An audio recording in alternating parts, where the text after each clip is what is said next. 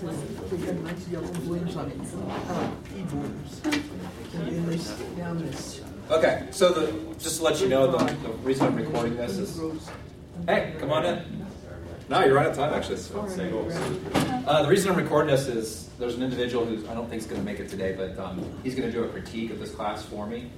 So I'm basically just going to videotape it and send it to him. I don't have to turn this, like last semester, turn it in, and all the backs of your heads would be, being graded, how I'm being graded. So it's nothing like that, but just so if you're wondering why it's there. Well, thanks for being here. We are talking today possibly about some Hebrew, but much more than that. We're going to talk about the plans of God. And so what we're going to focus on for the most part is Jeremiah 29:11. Did anybody know that? Can anybody rattle that off? It's on the board. I mean, it's right here. But can anybody rattle it off in English, maybe?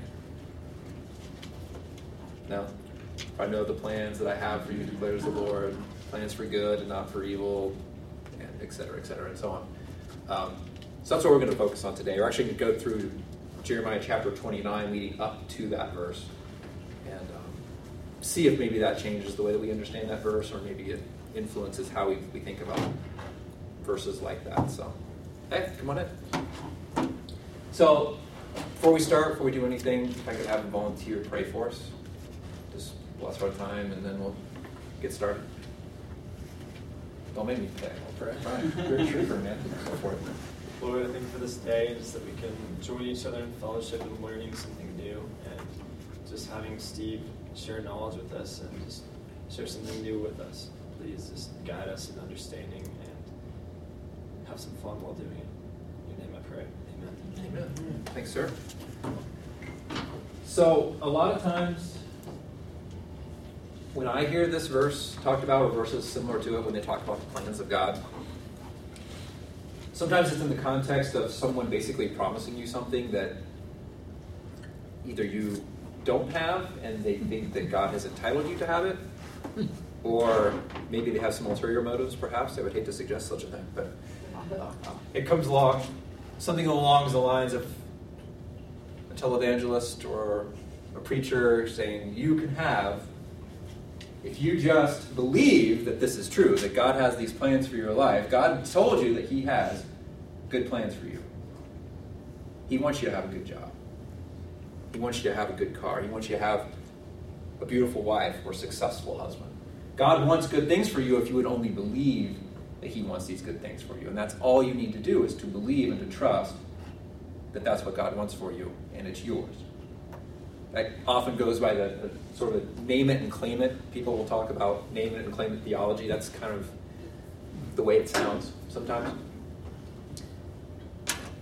So, when you hear something like Jeremiah 29:11, obviously out of context, and that's part of the reason why we're here today, is to talk about verses like this.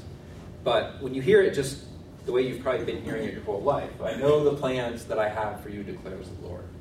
Plans for good, not for evil. Plans for a future and a hope. What do you think that means, just off the top of your head? Or what have you assumed that meant?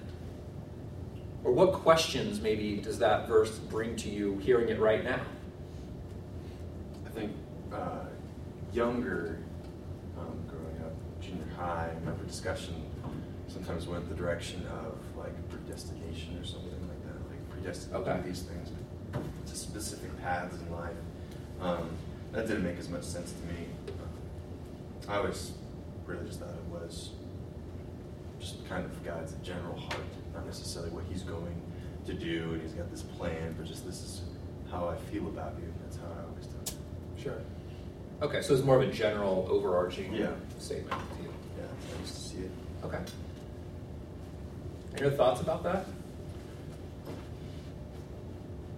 Yes, I've talked about this verse with people, and it kind of comes down to like, does God have a specific plan, or is he more talking in general? Like, it comes to the predestination thing. Like, well, yeah, he has a plan, but when you have free will and you're choosing, but then like, does he know the choices you're gonna make, or are those like predestined within the plan too, or like,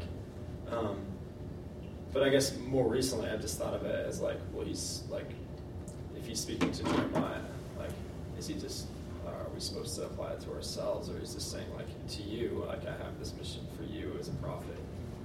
So, like within that plan, he knows that, but he doesn't know specifically what exactly is going to happen. But that's how I thought of it. So it might be something that was specific to Jeremiah while he was writing it in 500 BC or whatever. Okay. Yeah. Good. This is excellent. Any other thoughts? I mean, is this a verse that's familiar to most people? I think you've probably heard it in various contexts. Yeah. It's almost always like you said, though. Most of the time those references some kind of fortune thing. Yeah. Yeah. You will be prosperous. You will be. You will. And this is here. This is why. Well, part of the reason why this has been one of the verses that I've gravitated towards as I've been in seminary and have kind of been learning more about how we study the Bible and how people, scholars and so forth, will approach the scriptures from kind of a different perspective and sort of letting the scripture speak for itself before we try to impose what we think it means on top of it. So what I want to do today is basically that. We're going to go through Jeremiah 29, and we'll probably only go through verses 1 to 14, because 11 to 14 are kind of a unit of their own. The whole unit is actually Jeremiah in 29. It goes from 1 to verse 23. We probably won't have time to hit the back end of that, but I think we're going to get what we need. But what I want to do is kind of just break this unit of 14 verses up into like maybe 3 chunks. And we'll go through a chunk of a few verses, and then we'll talk about, if we're going to kind of approach it from almost like a journalistic perspective, in the sense of, let's ask some basic questions about what's going on here. Let's ask, who is this being written to? Why is it being written? What are they saying that maybe doesn't deal directly with this verse, but what are they saying before and after that? Can we put this verse into maybe some deeper context? So that's all I want to do today. If you've got a Bible, feel free to open it up to Jeremiah 29. And then my first unit was verses 1 to 4. Someone would be so kind as to read those 4 verses, and I will have a couple follow-up questions for you. So when you're done reading, you're not necessarily off the hook yet. FYI. Oh, brave, adventurous soul. Oh, Julian. I knew it, man. Well, you paid me. 20th. These are the words of the letter that Jeremiah the prophet sent from Jerusalem to the surviving elders of the exiles, and to the priests, the prophets, and all the people whom Nebuchadnezzar had taken into exile from Jerusalem to Babylon. This was after King Jeconiah and the queen mother, the eunuchs, the officials of Judah and Jerusalem, the craftsmen, and the metalworkers had departed from Jerusalem. The letter was sent by the hand of Elisah, the son of Shaphan, and Jeremiah, the son of Hilkiah, whom Zedekiah, the king of Judea, sent to Babylon, to Nebuchadnezzar, king of Babylon. It said, "Thus says the Lord of hosts, the God of Israel, to all the exiles whom I have sent into exile from Jerusalem to Babylon." Okay. Well done, sir. I did not know I was getting to that. Man. Well, yeah, you got the introduction to these things is always filled with names that we have not used in 2,000 years or so. Well done. So, my question to you, having just read that, what's going on here? We've got this. It says, in my version, now these are the words of the letter which Jeremiah the prophet sent from Jerusalem to the so on and so forth. So we're reading a letter. Who's writing this letter? Jeremiah. Yeah, Okay. so And who is he sending it to? all the exiles. Exiles. Jew exiles. Okay, so these are people, he says he's writing the exiles. What he's saying there is these are people who lived in Jerusalem, lived in the southern half of Israel at one point. And then after Jerusalem was sieged, in 597 BC by the Babylonians. At that point, most of the people living in Jerusalem were taken out of Jerusalem and led to Babylon. There's a few people still in Jerusalem. Jeremiah is one of those people. So Jeremiah is writing this letter to all of these people who were exiled, people who used to live in Jerusalem, now they don't. So he's writing this letter to the exiles. Is he addressing it to anyone other than, like, who specifically is he addressing this letter to, though? We're given some specifics. The elders who were carried away captive. Okay, so the elders, or the people who have taken a senior role in, such as it is, the leadership of these people. The priests and the prophets. Okay, so religious leaders. So we have the sort of the secular leaders, the religious leaders. Is there anybody else listed? All the people. All the people, yeah. All the people. Yeah, he narrows it down, but at the end of it, it is all of the exiles that he's writing to. We learned a couple other things, too. We're actually given the specific names of people who carried this letter. So Jeremiah 29, keep in mind, these people aren't carrying the entire book of Jeremiah or the scroll of Jeremiah. They're carrying a letter that's basically in chapter 29. And chapter 29 then became part of Jeremiah later on. So Jeremiah incorporated this letter that he wrote into a bunch of other stuff that he wrote. And that's how we got the scroll of Jeremiah. So, and he says, thus says the Lord of hosts. So Jeremiah is writing the letter. Whose words are we about to read, though? God. Yeah, supposedly this is like thus saith the Lord kind of stuff. This isn't where... A couple quick notes on history before we move on to this. When we read Scripture, there's a couple criteria, actually several criteria that scholars will use to say, is this, how dependable is this Scripture that we're reading? Like how much confidence do we have that this is something historical that Jeremiah actually wrote? One of the criteria is that there's details in the Scripture that don't need to be there. And that's what we have, and he names these two messengers who are going to carry this letter over to Babylon. Well, we don't need to know their names. Who cares what their names are? We have no idea who these people were. But that detail is given to us. And that, to a lot of scholars, lends legitimacy to a Scripture to say, well, we have all these like kind of secondary details. Why would, if somebody was just going to make this up from nothing, why would they put this in? There's no real reason why you would do that. So one of the other things, if you remember in some of Paul's letters, especially where he gets really fired up, and he'll say some things. He'll say, the Lord has spoken to me in this way. And then sometimes he'll say, well, this is me talking. This is me talking, not God. And he'll say something.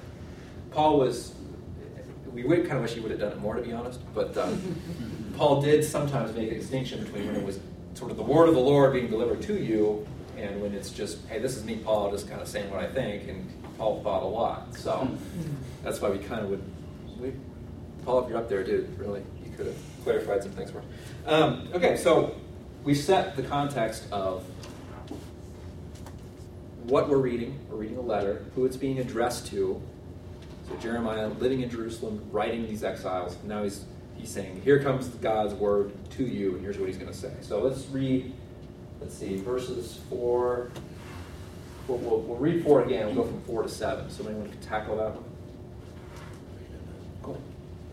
This is what the Lord Almighty, the God of Israel, says to all those I carried into exile from Jerusalem to Babylon. Build houses and settle down, plant gardens and eat what they produce. Marry and have sons and daughters. Find wives for your sons and give your daughters in marriage, so that they too may have sons and daughters. Increase in number there, do not decrease. Also seek the peace and prosperity of the city to which I have carried you into exile. Pray to the Lord for it, because if it prospers, you too will prosper.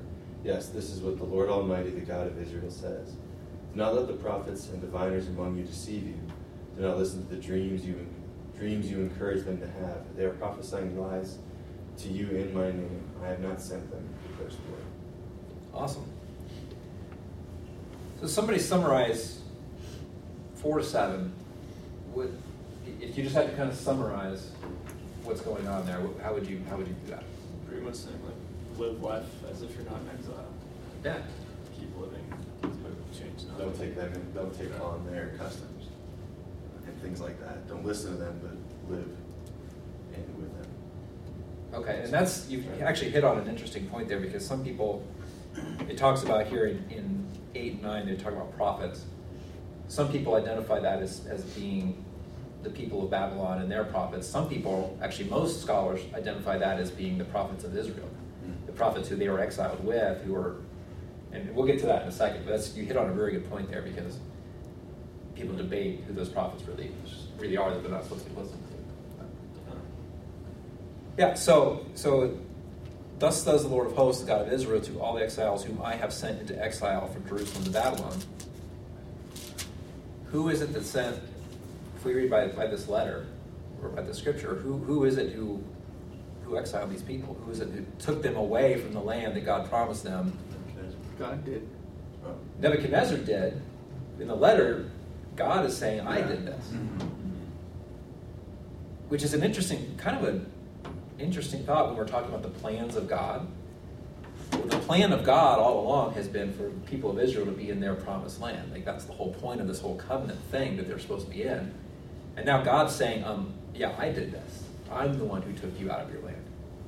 So when we're talking about the plans of God here in a few verses, it's something to keep in mind is that this situation they find themselves in, it's not God's, quote, fault. God is doing this for a purpose if we read other scriptures, but at the end, God is claiming sort of responsibility for this, and then, yeah, it says, build houses, take wives, become fathers, seek the welfare of the city. So,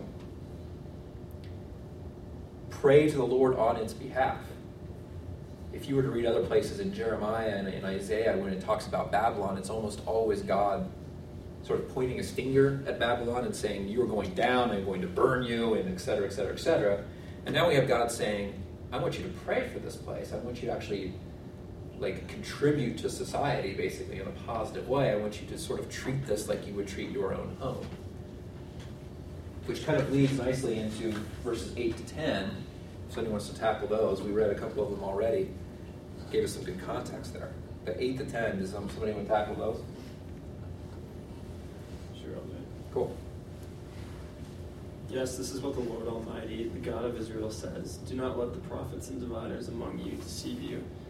Do not listen to the dreams you encourage them to have. They are prophesying lies to you in my name. I have not sent them, declares the Lord. This is what the Lord says. When 70 years are completed for Babylon, I will come to you and fulfill my gracious promise to bring you back to this place. So we talked a little bit about these prophets. God's saying, don't listen to these prophets. Let's assume for a minute that these are the prophets of Israel. These are prophets that the letter is being addressed to priests, prophets. Let's assume that these are the same prophets that are now being talked about. And he says, don't let your prophets who are in your midst deceive you. Don't listen to the dreams. Knowing what we already know about this passage, what do you think these prophets were trying to say? Why is God encouraging these people not to listen to them? God is evangelist or something. Okay, so maybe they were saying sort of a pessimistic view. Any other thoughts on what these prophets might have been trying to tell them? Maybe rebel against their own king, or against or who was it, Zedekiah, or Zedekiah. just I would think if you're in exile there, your natural response would be not to contribute to society, especially against Babylon. But that's what I would assume they would say. Okay. Where it says a little earlier, do not let the prophets and diviners among you deceive you. Do not listen to the dreams you encourage them to have. Mm-hmm. That's interesting. Almost like the prophets are telling the people exactly what they are wanting to hear. Kind of like, this is the talk, and then the prophets confirm it. And who's not finding it like a man who gives many gifts, has many friends? Like, if you prophesy exactly what everyone's feeling, well, that makes you stand out. Is there significance to that statement? Because it's usually, don't listen to the dreams that they tell you to have, not that you tell them to have. Well, you might be onto something there with the motivate. Maybe these prophets have a motivation other than. I would think so. Yeah. Any other thoughts about these guys? Because this is kind of a key point. I think about. Go ahead. Sorry, anthropologically, if a culture is in a different place, the tendency wouldn't be to continue on your lineage necessarily, or so about keeping to, marry and procreate. Maybe the other prophets are saying, no, we're in exile, we need to be more guarded or take care of ourselves instead of continuing to expand because they're in exile. Presumably, they're not in favorable conditions for their own subculture. So maybe that's what prophets would be saying: is don't live your life normally, or don't contribute to society, or don't even continue the subculture. Okay, yeah, that's an excellent point. Maggie, you had something. Well, the way that they call them the dreams and that they're diviners, and I don't know exactly historically what a diviner. Am I even saying that right? Yeah, but it kind of sounds like people who might be like fantasizing almost. So maybe like the health and wealth gospel almost in a sense, but like don't listen to these people that are saying, or we don't have to work, or we don't have to put down roots here because God. I don't know. Maybe that's totally off base. I'm not even sure if I'm explaining that right. But just that these people were saying like lies, like this is not where God would have us, or something like that. Just trying to sugarcoat things or fantasize about why they might be there. And that's, everybody's kind of hitting right around where I wanted you guys to be. If I can do this easily, I'm going to flip this around. There's one key, except that's a felt word. Never mind. Oh, different chant. Had I known that, I would have written smaller. I'm going to write one word on here. You can rewrite it pretty fast. Yeah, it took me, 20 minutes to do it? I'm better at reading it than I'm writing it, let's say that. One word from this passage. Increase. There's a significance to that word that a Jewish mind would pick up on pretty much right away. Can you think of another scripture off the top of your head where people are commanded to increase? Genesis 1. Genesis. Right. Adam and Eve, go multiply, fill the earth. Noah. Remember the Exodus, where when the book of Exodus begins, it says the people had multiplied and had greatly increased in the land. This word increase is pervasive throughout the Old Testament. What a Jewish mind would have picked up on, what these exiles, who are of course Jewish, would have picked up on what this letter is being sent to, is covenant language. There are certain key words when they pop up, the Jewish mind immediately goes back to covenant. And this is a big one. So by God saying to these people, I want you to increase, not decrease. And it's kind of like what you said, is don't be pessimistic. Don't just kind of let yourselves dwindle down to nothing because you think that all hope is gone. That's not the kind of God I am. All along, God is kind of leading them, he's kind of baiting them towards 29:11 to 14, where he says, it was my plan that I took you from the land, as I told you I was going to, and I put you over Babylon. But this isn't forever. I think it's verse 10, he says it's 70 years. But this, when he throws words in like increase, that's going to remind them of the covenant that God has made with these people. It's like, I have not abandoned you. I want you to go to the land. I want you to increase, because that's what our covenant is based upon, your prosperity.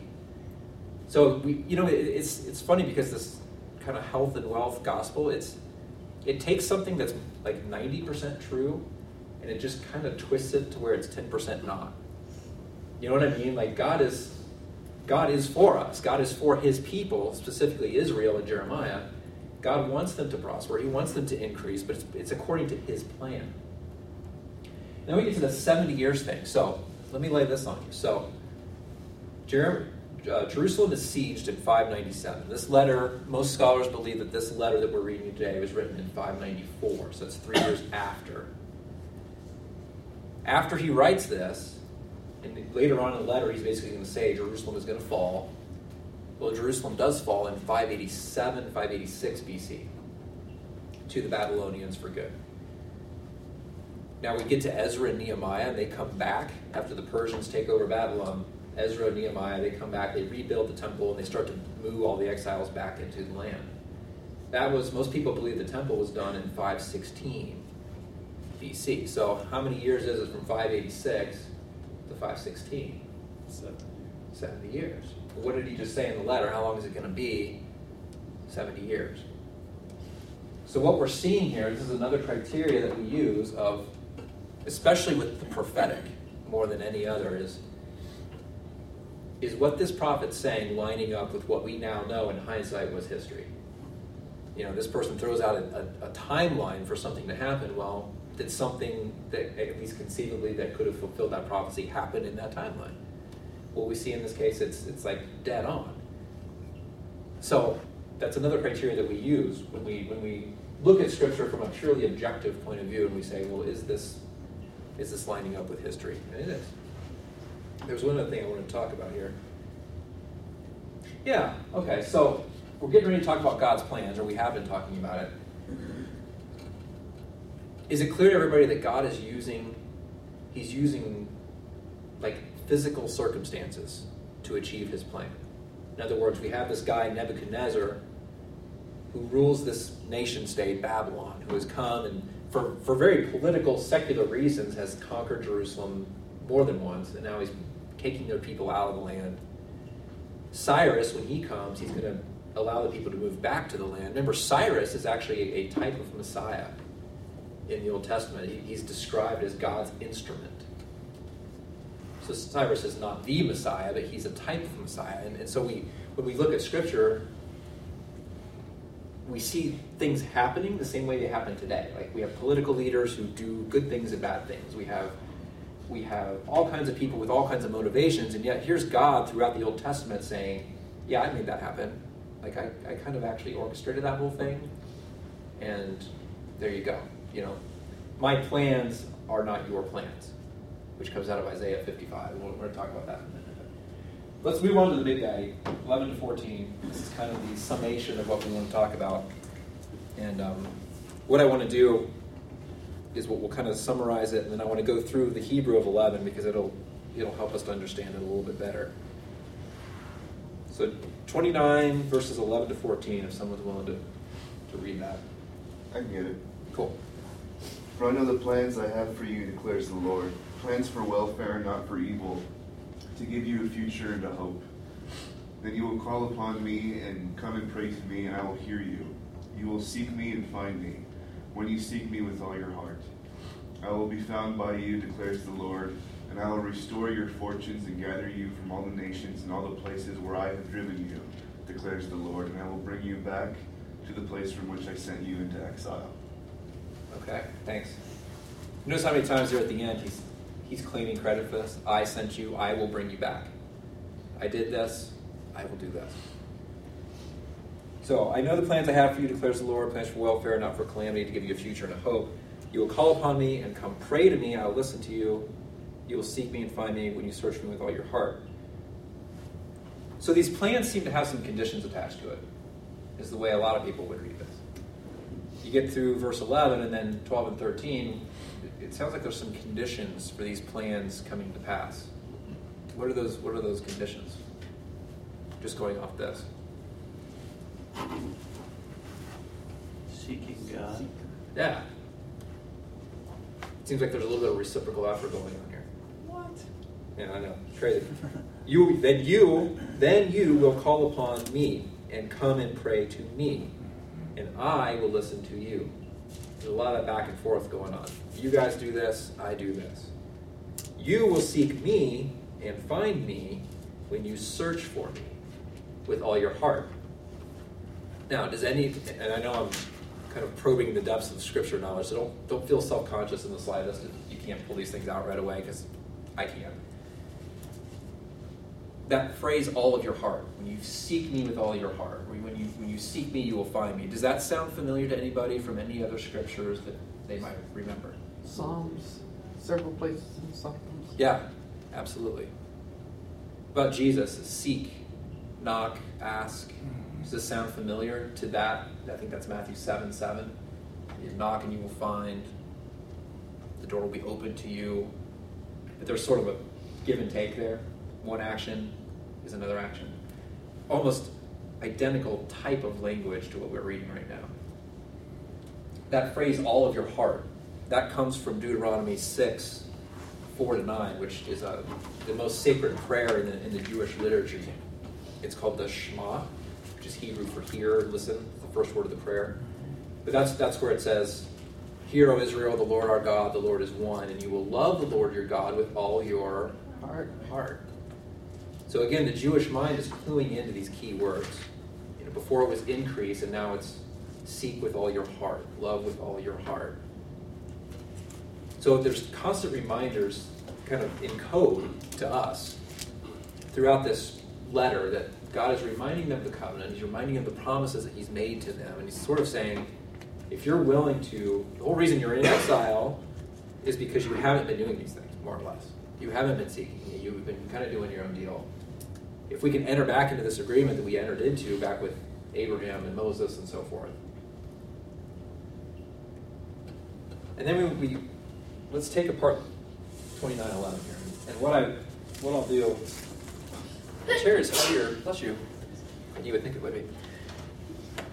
I want to point out a couple things that hopefully, my whole reason for doing this is hopefully it sheds a little bit of light, because the way I want to kind of sum up our time is to talk about if any of this influences the way that we perceive God's plans. So my hope is that this will help us do that.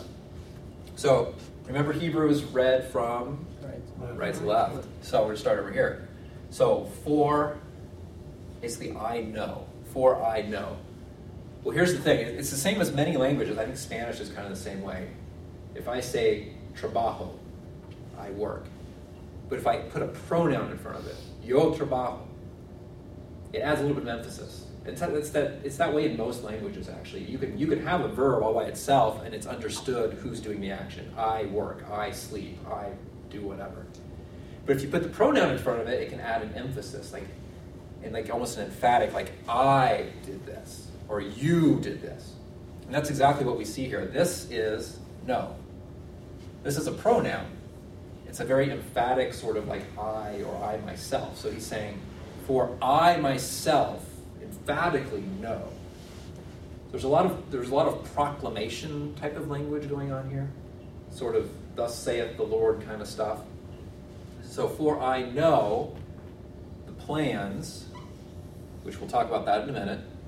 For I know the plans which I am making. Here's that same pronoun again. For I myself know the plans which I myself am making or have made to you. This is plural. This is the y'all. So I know the plans which I made for y'all. We can't translate it into English without it sounding very sloppy. But this is plural. This is all plural. This is addressed to the exiles, okay? Neum means proclaims or declares the Lord. So this is all proclamation. Thus saith the Lord, I know the plans that I have for you. And here it gives plans. So 3 times in one verse we have this word for plans. Plans for shalom. Now you know that word. What's shalom? Peace. Shalom means peace. It's one of those words that's very, it carries an entire train of concepts behind it. It's in its most fundamental root. It's like a completion, or it's like I have plans. Or shalom is used in a covenant way to say God and His people together in completeness, lacking. Remember when Paul says, lacking no thing. Well, that's kind of what shalom implies. It's like there's no lack of completeness here, contentment, peace. So I have plans for shalom and not for evil. So not for evil. For you. And then this ending, your translations will probably translate it, it's kind of a weird, so this is hope, and this is an end. So it's kind of like, it's like you're looking forward towards a hope at the end of the rainbow kind of deal. It's kind of hard to put into good English, but I have plans for a future and a hope would be one way to say that. Now this word for plans, you kind of see it. This is 1, 2, 3. This word for plans, if we're going to transliterate it, it's Hoshev. Basically the way Hebrew works is every word is based off of a 3-syllable or three consonant root. So Hoshev is the basic root. Now this is cool, and I didn't know this until I started researching this scripture. But this word appears throughout the Old Testament. The other ways that it's used is like in Psalms. It's used a lot in Psalms where they'll be talking about somebody who is like a master craftsman or a master engineer. The guy who helps design the temple is a Hoshev. It's basically the participle form of this verb. So we have two kind of important concepts when we talk about these words. It's whenever we talk about Hoshev as a plan, it's not just like a plan like we would think of it. It's like a calculation. It's a very precise, very methodical, like, think of like the nerdiest engineer, no one point at me, kind of person. That's one aspect, but you can't separate that from the other aspect, which is one of a master command of artistry. This root actually comes from an ancient Near East word which means to weave. So there's like a very heavy artisan or craftsman-like quality that goes with this word. So you put this all together, this is like, it's somebody who's methodical and highly calculating. Either if we're using this as a noun or as a verb, it's something that you've calculated through, but at the same time there's a great deal of creative energy behind it. It's very artistic. And you can't really separate those two concepts out from one another. So when he's saying, I know the plans that I have for you, you can see how that kind of, we lose a lot of the magic of what's really going on here. What he's saying is, I know these like masterfully creative plans that I have meticulously worked out for you, says the Lord. So that's kind of what we lose when we don't have access to the original text. Now, something that the Jewish mind would click into with this word, Hoshev, or in this sense, machashaba, which is plans, the noun form. Remember in Genesis 1, the creation, and the imagery of God hovering over the depths, over nothingness, and out of that comes all the plants and the animals and the people and all this thing. Well, the creative language was very heavy into the covenant language as well. So now we have this word, which is this very creative but very precise sort of thing, saying like, in the same way that I was creative with the beginning of all this, I am still being creative. That's the association that's being drawn with this word. When we talk about prophecy, like Jeremiah and Isaiah, there's a couple terms that we want to be familiar with. One is, I apologize if this is so low. One is called type, and one is called fulfillment. This kind of phrasing is what we call a type. So in other words, what we're saying is this language pops up other places in Scripture. It's not just a one-time thing. And so we call that a type. Remember Isaiah 55, it says, God talks about his plans. He uses the exact same word, Hoshev, and he says, as high as the heavens are above the earth, so are my ways above your ways, my plans above your plans, my thoughts above your thoughts. It's the same exact word. So we see this type, and also in Psalm 40. Listen to this. This is in Psalm 40. He says, I waited patiently for the Lord. He inclined to me, heard my cry. He brought me up out of the pit of destruction, out of the clay. He set my feet upon a rock, making my footsteps firm. He put a new song in my mouth, a song of praise to our God. Many will see and fear and will trust in the Lord. How blessed is the man who has made, that's the word right there, who has made the Lord his trust. He is not turned to the proud or lapsed into falsehood. Many, O Lord my God, are the wonders which you have done, same word, and your thoughts toward us. So this is a type, this kind of language. It appears over and over. There's always an essence of something new. Jeremiah and Ezekiel talk about the new covenant in other parts of their letters. This kind of language is always associated with the new covenant the same way it's associated with the old.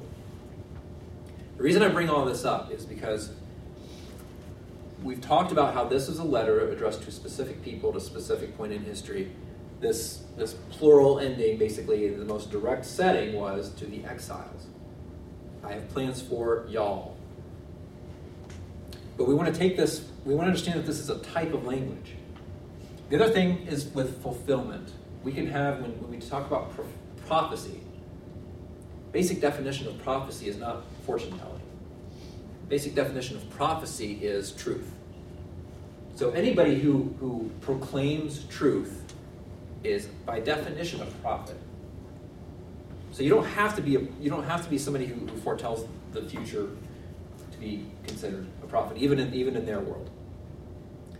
Well, when we talk about any kind of prophecy, we want to talk about fulfillment, and we say things like single fulfillment or double fulfillment or multiple fulfillment. And basically what we're saying there is, was this prophecy meant for one people at one time? That's a single fulfillment. Maybe, let me think of an example here. There's a verse that's used in Matthew that also comes from the Old Testament, and it's where Rachel is weeping for her children. So in the Old Testament, we have this scene where Rachel, character in the Old Testament, is weeping for her children. Well, then when we get to Matthew and it talks about the execution of all the babies under Herod, 2 years old and younger, and that same verse is brought out, Rachel weeping for her children. Well, Rachel's been dead for 800 years when that's written. He's not talking about the real Rachel weeping over what's going on. It's a fulfillment. It's a double fulfillment. It happened once in history, but now it's sort of happening again. That's a double fulfillment of prophecy. Happened 2 distinct times. Multiple fulfillment's the same thing, but it's something that applies to maybe people over all generations, or applies to a specific people over a long length of time. So, we've already established this is a type. And now what we need to decide is, can we with some kind of confidence say that this is a multiple fulfillment? In other words, does this apply to us? Or did this apply to these people at this specific time? So before I give you my opinion, and keep in mind, that's all that it is. I mean, just because I know some of this stuff, it doesn't give my opinion necessarily more weight than yours. So I want to know from you, what do you think? Do you think that this applies to us? And if so, how would you make that jump in your mind to say that it does?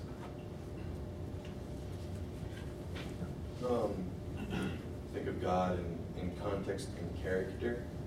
So his character being consistent, where at no point in time from the beginning to whatever the end would look like, is he be like, well, now I am an angry God, or something along those lines. So in the same character of choices and free will, I think you have fulfillment of, kind of like you said, the 90%, 10% thing. Think of the things that go on in our world today that we would look at in a similar fashion that they would, same things around Jesus' time himself, where God's character comes through the same. And what is it, Babylon this time, Rome this time? But character comes through. So I guess I would take that into account in thinking that there is at least some essence of God's character for us. It's about him for us, rather than written directly for us. Like, it was to them, but as a reference to God's character, that we can have as a takeaway for us today. Right? If that makes any sense. It does. So, I mean, from what I'm hearing is correct. It sounds like you would point to how God doesn't change, in the sense of the things that he has promised, he's promised. Constant. We have dependable characteristics of God that we know have always been there and will always be there. I agree with that. I think that it's descriptive of the character of God. It also, to me, speaks of the paradox of life, that is a perennial struggle of understanding the ways in which God's plans interact with our own responsibility, because they are in exile because of their rebellion, but they were led there by God. Mm-hmm. And he will bring them back, but it's also dependent upon their turning to him. And I think that situation is is descriptive of what is still struggled with when we try to conceive of what it looks like to come into relationship with God at any time, in any situation.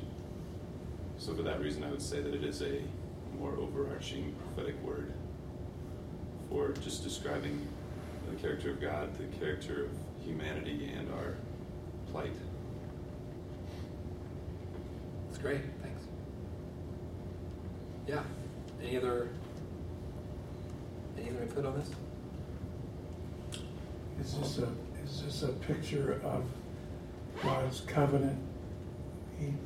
It's kind of like the vassal treaties of in the Old Testament, where I will take care of you if you do certain things. I will keep you on the land, and if you do certain things, I will keep you on the land. They've now violated that covenant. I'm curious if Jeremiah isn't telling them that God will keep you there as long as you do these things that he mentions. Have children, get yourself plugged into this society there, and you'll stay there for a certain length of time. So is the covenant reestablished for the land in Babylon, or is that, am I thinking out of context here? Well, it's sort of, the way I've seen it described, and it's a good question to bring out, the way I've seen it described is that the covenant is actually traveling with the people. Right. So it's not that Babylon is now the recipient of the covenant. It could have been any place. It's that the people of God are still the recipient. Right. But they just happen to be living in exile. When they come back to the land, the assumption is the covenant travels with them back. Right. Okay. Yeah. But I think some people would probably debate that, though. Yeah. You know, I'm sure. But that's what I've generally understood to be the case. Julian, you had something. No, I'll play devil's advocate, I guess. Please do. I think, what? I think the earlier parts, 5 through whatever, 5 to 9 can be carried over to everything, but then I feel like 11 and that stuff in particular is just so specific that it applies to just that situation. And why do you think that? Why do you make that distinction there? Well, I think 5, I guess it's all. It seems like such a unique situation, and I feel like a lot of times, I know as Christians, we talk about how we're in exile in America, and we're not really, and so, I feel like what they're facing is... Exile from Ireland? I mean, where are we? How far back do we take that? Yeah. That's not your point, though. Sorry. I don't know. I don't even know what my point is anymore. I think I lost it. Devil's advocate. But it just feels so specific to me that I guess you can take... I could apply this generally, but reading it just feels so specific and so specialized for this that I feel like I couldn't, for my life right now, I couldn't apply it and say, oh, I'm in exile. So clearly he's talking to me, which could go anyway. But. Well, and that's, one thing that I think we forget as Christians who, and hopefully this doesn't sound critical, but we are very focused on our New Testaments. I mean, we read a lot of Paul, we read a lot of the Gospels. That's not bad stuff. One of the reasons why I like is very understated, I love presenting this kind of stuff, is because the entire New Testament was written in the context of the Old. And if the more that we can understand about these covenant languages, the things that they were cluing into, so Julian, you're absolutely right. And I think that we as Christians forget to apply it to the direct recipients before we start applying it to everything else, like us. So to notice that, hey, this is real specific, and this sounds like this is really addressed to a specific group of people. Well, yeah, it is. But once we accept that should be where we start. But once we sort of accept that, hey, this was written, this didn't fall in King James English from the sky in 1600 AD, and it all automatically applies to us except the bad parts. Once we get past that, we realize this is historical as much as it is spiritual. Then we say, okay, let's look at the type of writing. Let's look at these key words that the people, even the people who originally got the letter, would have understood certain things that we don't know to clue into right away. This language that they're using, this plans and increase and these in your heart, seek with all your heart, and these kinds of things that Jesus would repeat centuries after this. Isaiah repeated it 2 centuries before. So in a sense, Jeremiah is repeating his words.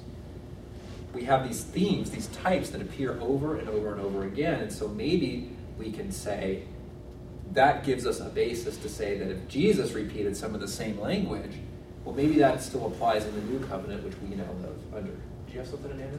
Well, I kind of have a question, and I don't know. It's somewhat related, but kind of off on another tangent too. Like, if this is a continuous fulfillment, do you know, or does anyone know, how a modern Jewish community or synagogue might interpret it? Or I'm just thinking about some of the socio-political implications of something like that, or because I don't think we think about those things very much. No, and in fact, I had, I guess it was a year ago, that I had my class in Messianic Judaism, and they talked quite a bit about sort of the different Jewish communities that are around today and how they kind of perceive current events and what they're looking forward to. And I tell you what, as fractured as I think sort of, this is my Catholic coming out, but as fractured as I think Protestantism is with all our different denominations and everything else, boy, look at Judaism.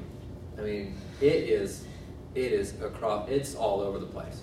Yeah. And it really is. And you've got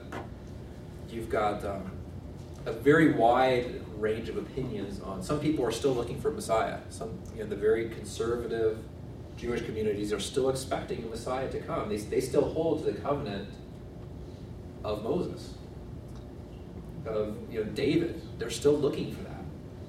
Other communities really have sort of become secularized to the point where they don't think anything was ever really promised to them. That all of this only applied to one people at one time, and the fact that they're in Israel now is sort of just blind luck. It ranges the full spectrum in between those two perspectives, really. So, I guess with the creation of the state of Israel, would that be somewhat of a fulfillment of coming out of exile or having a place? Or depends on who you ask. I think the majority of Jewish, non-secularized Jewish culture would view that as a fulfillment of a promise, that kind of continuing on with the covenant promises. Yeah, I think that's fair to say. Yeah.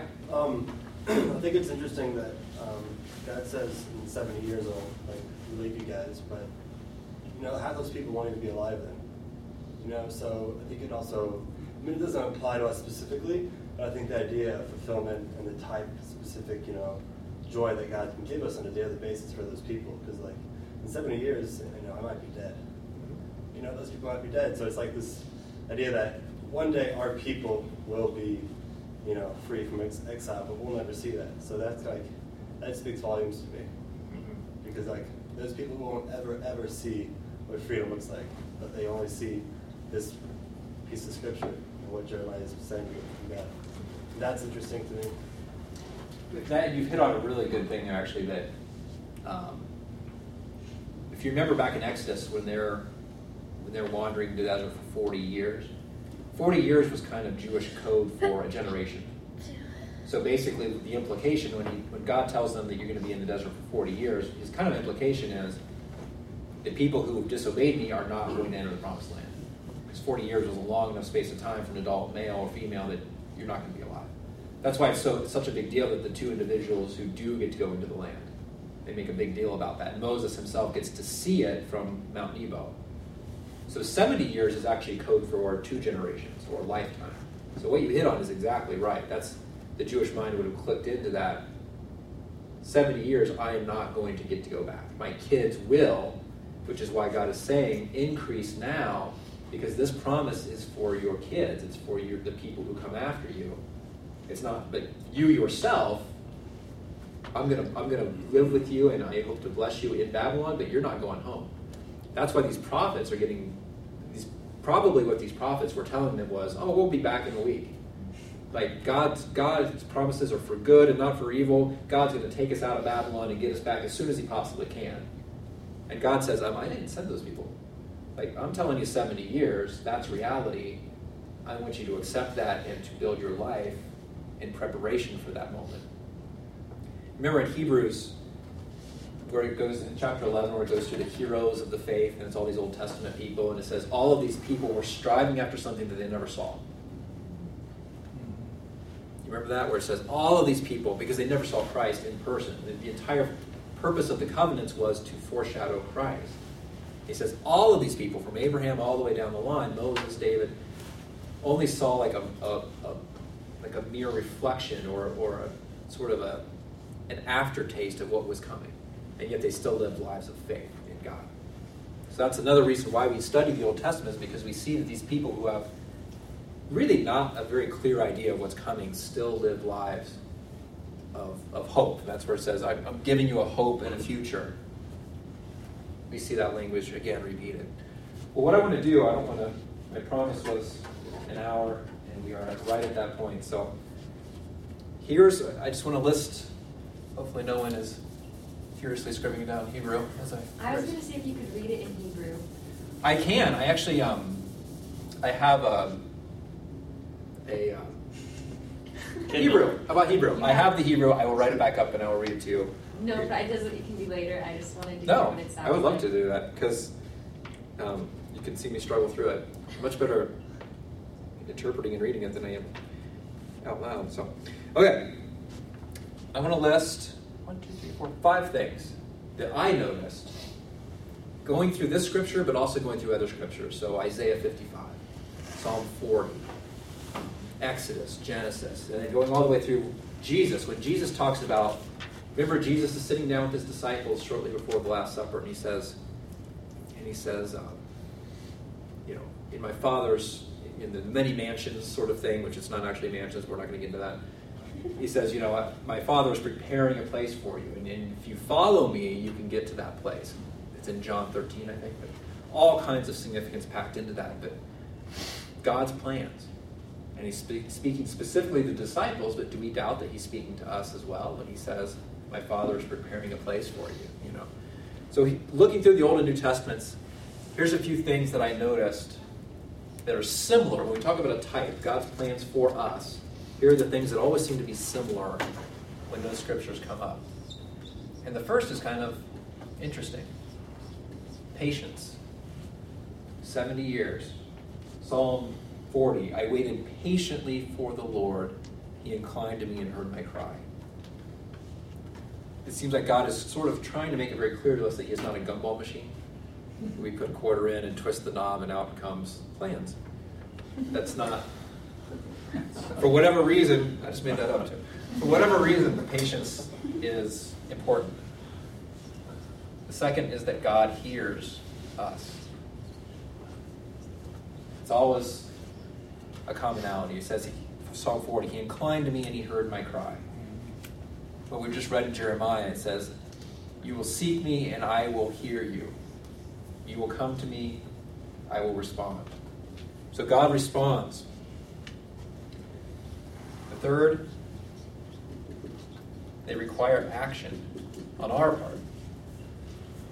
And this is common all the way from Genesis through what Jesus has to say in Paul. It says, you can't just go through life and assume that God is taking care of you. You need to be seeking him. It says with all your heart. Remember when the lawyer comes up to Jesus and he says, what are the 2 greatest commandments? He says, love the Lord your God with all your heart, soul, strength. That comes from the Shema, Deuteronomy. And he says, you'll love your neighbor as yourself. Well, those are not passive things. You're seeking, you're knocking, you're asking. Your love is by no means a passive activity. So it requires action. The fourth that we talked about was creative energy that comes from hashab or hoshev, this verb that we've been talking about for plan. This is a calculated plan, but it's highly creative. So there's this creative energy that goes into God's plans for his people. And then the last is a lot of times there seems to be a physical timeline in our reference that goes with these plans. That it seems like God has been so meticulous that it's not just this nebulous sort of thing, well, one day I want you to do this or that. There actually seems to be some sort of, I don't think this one probably holds 100% of the time the way these other ones do, but a lot of times there does seem to be some kind of a timeline. And that's usually when we're talking about Israel. Okay, so I'm just going to throw out what you probably think I already think, which is that I do think that this is a type of promise that is carried through one covenant to the next. Because it appears throughout the Bible, it's so pervasive. So if we think, or we know from Ezekiel, from Jeremiah, that we live in a new covenant, and Jesus himself said, I have come that the kingdom might be seen and known, once the new covenant might be realized. So if we believe that this is sort of a continuation of God's work that we are now a part of, there's something called replacement theology, which basically says that Israel was in the Old Testament, and now we are God's people in the New Testament. It's anybody who believes. I think that kind of dumbs it down and oversimplifies. I think that Israel was the chosen people and will always be the chosen people. But I think like it's in the New Testament, it says, well, we've been grafted onto that.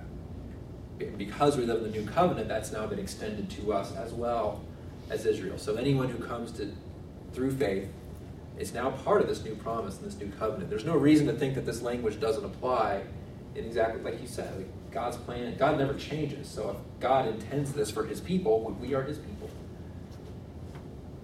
I think where we get in trouble is when we think that these plans refer to prosperity in this life. Does that make sense? Yeah. I think that's where we get hung up, because it's that 10% that's off, is God wants prosperity for you now. Does he? Did you pick this because of the Occupy Wall Street protest? No. No, but I knew that you'd probably be thinking about that. I did not. But it applies. But it does, doesn't it? I mean, is there anything that this doesn't apply to? As people of God, the same way that God worked through political situations and uprisings, and do we really think that he's not doing that now that Jesus comes and suddenly he's disinterested in the way things work around here?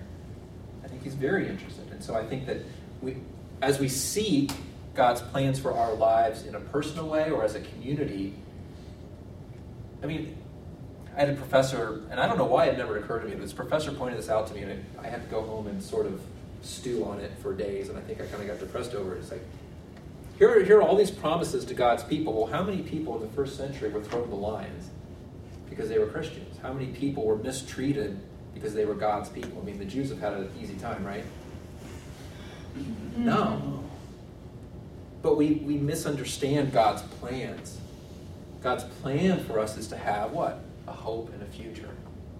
Well, we have that. And we continue to have that. We will always have that so long as we believe that that is what God has brought to us. And remember, Jesus focused not on our prosperity, but he focused on bringing the kingdom to earth. And what that meant was love the Lord your God and love your neighbor. It means you're involved with your community. You are bringing God's perspective. You are bringing God's work down to a place that needs it.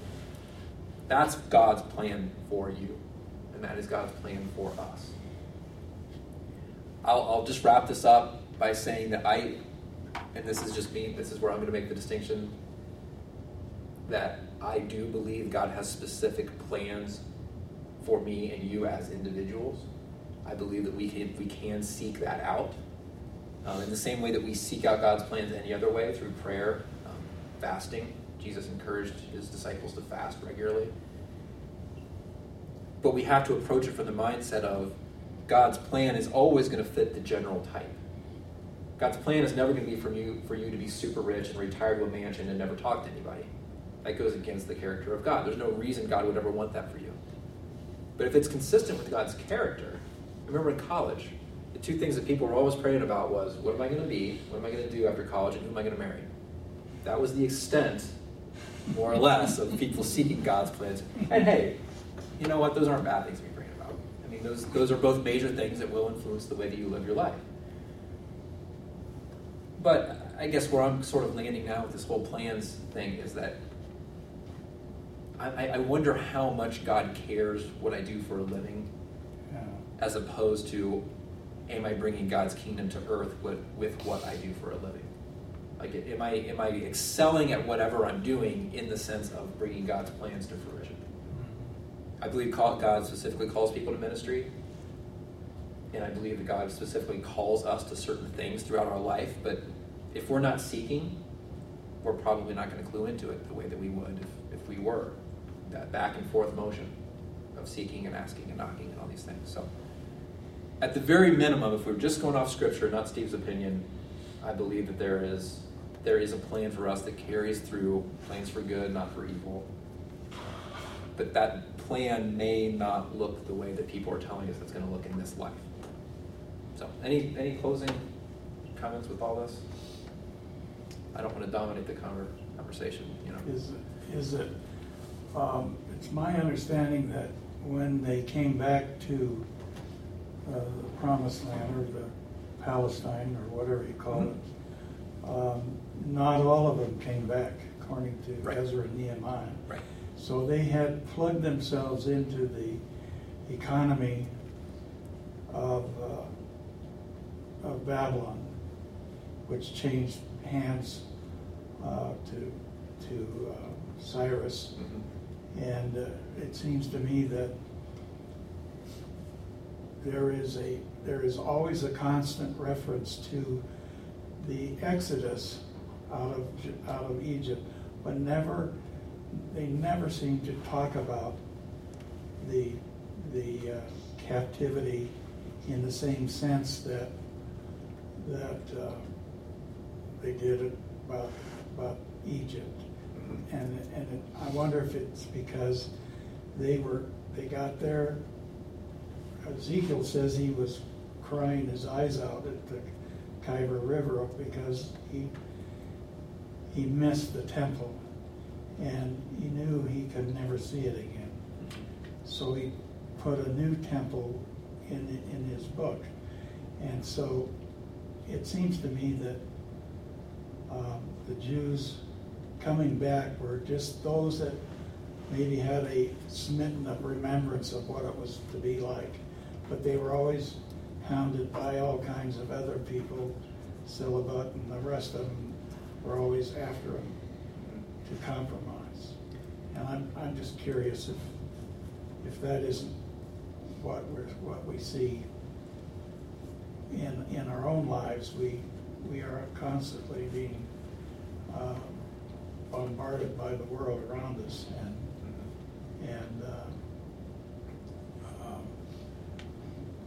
we have to continue to focus on the patient, and God hears, and the action that we take, and the energy we put into it, and understanding the timeline. And what you point out is actually, if we say that the people coming back were maybe a little apathetic or a little, they weren't quite as excited as they were 70 years ago, kind of thing. Right. And we actually reread, I can't remember if it's Ezra or Nehemiah, but it's one of my favorite scenes in the Bible. I should probably remember where it is. But they come back to rebuilding the temple, and one of them, like the people are going and marrying these foreign wives, are doing all the things they're not supposed to be doing, basically. And here they just got back, and they're already breaking the law and doing things they're not supposed to do. Well, it's either Ezra or Nehemiah. He's grabbing people by the backs of their head, like punching them. Like, it's in your Bible. It's pretty cool. And he's just like so irritated. He's so fed up with these people. It's like, we just brought you guys back, and here you're already screwing it up. We haven't been here like a month. Yeah. He's just punching them. It's like, get in line, you know? And you want to see where the Pharisees started. It's right there. Right. They became more and more paranoid over time that they were going to get exiled again. Oh, yeah. So we get to, there's all these political things that happen in the meantime, but we get to Jesus' day, and here's these guys who are like, if we read like Matthew or Luke, ultra legalistic. Well, we have to understand why they were that way. There's a reason why they were like that. They were so paranoid that this was going to happen again. So, yeah, it sort of flipped. And Rome was there every day in Jesus' time. In fact, the Sadducees made a sacrifice twice a day to the Roman Empire in the temple, and according to Josephus. And it seems to me that, like you say, they were terrified. And they were always looking to Jesus, are you going to throw the Romans out of here? And that's really what they wanted. And I think it's interesting to see how this plays out in your analysis of this verse. You talk about the Pharisees, and I'm going to have us pray here, wrap up, but talk about the Pharisees. The way they sort of officially got started was, so that we had the Persians and then the Greeks kind of come in.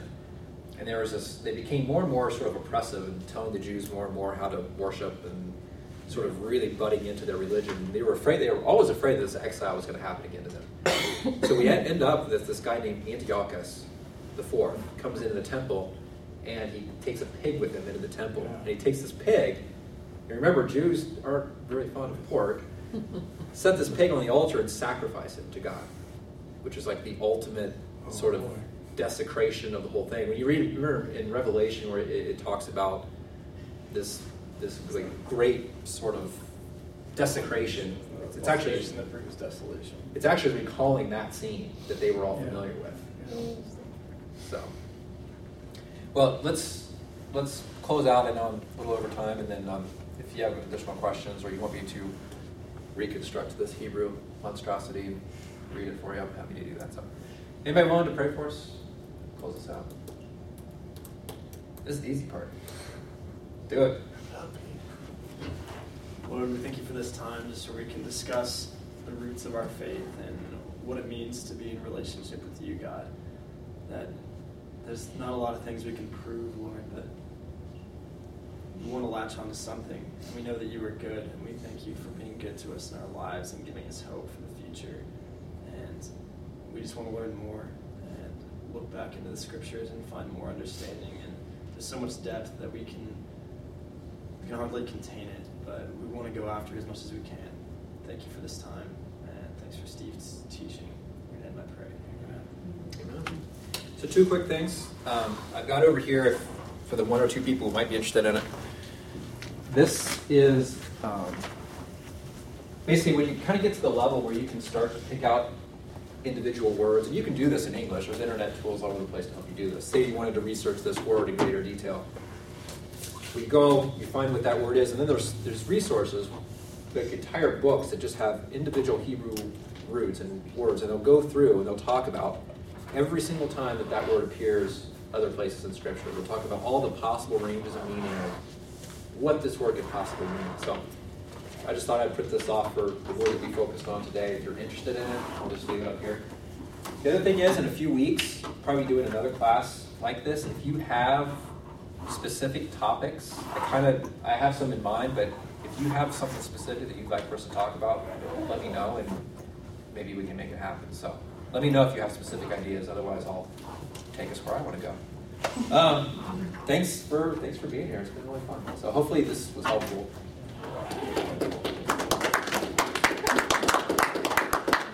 I'll reconstruct this guy.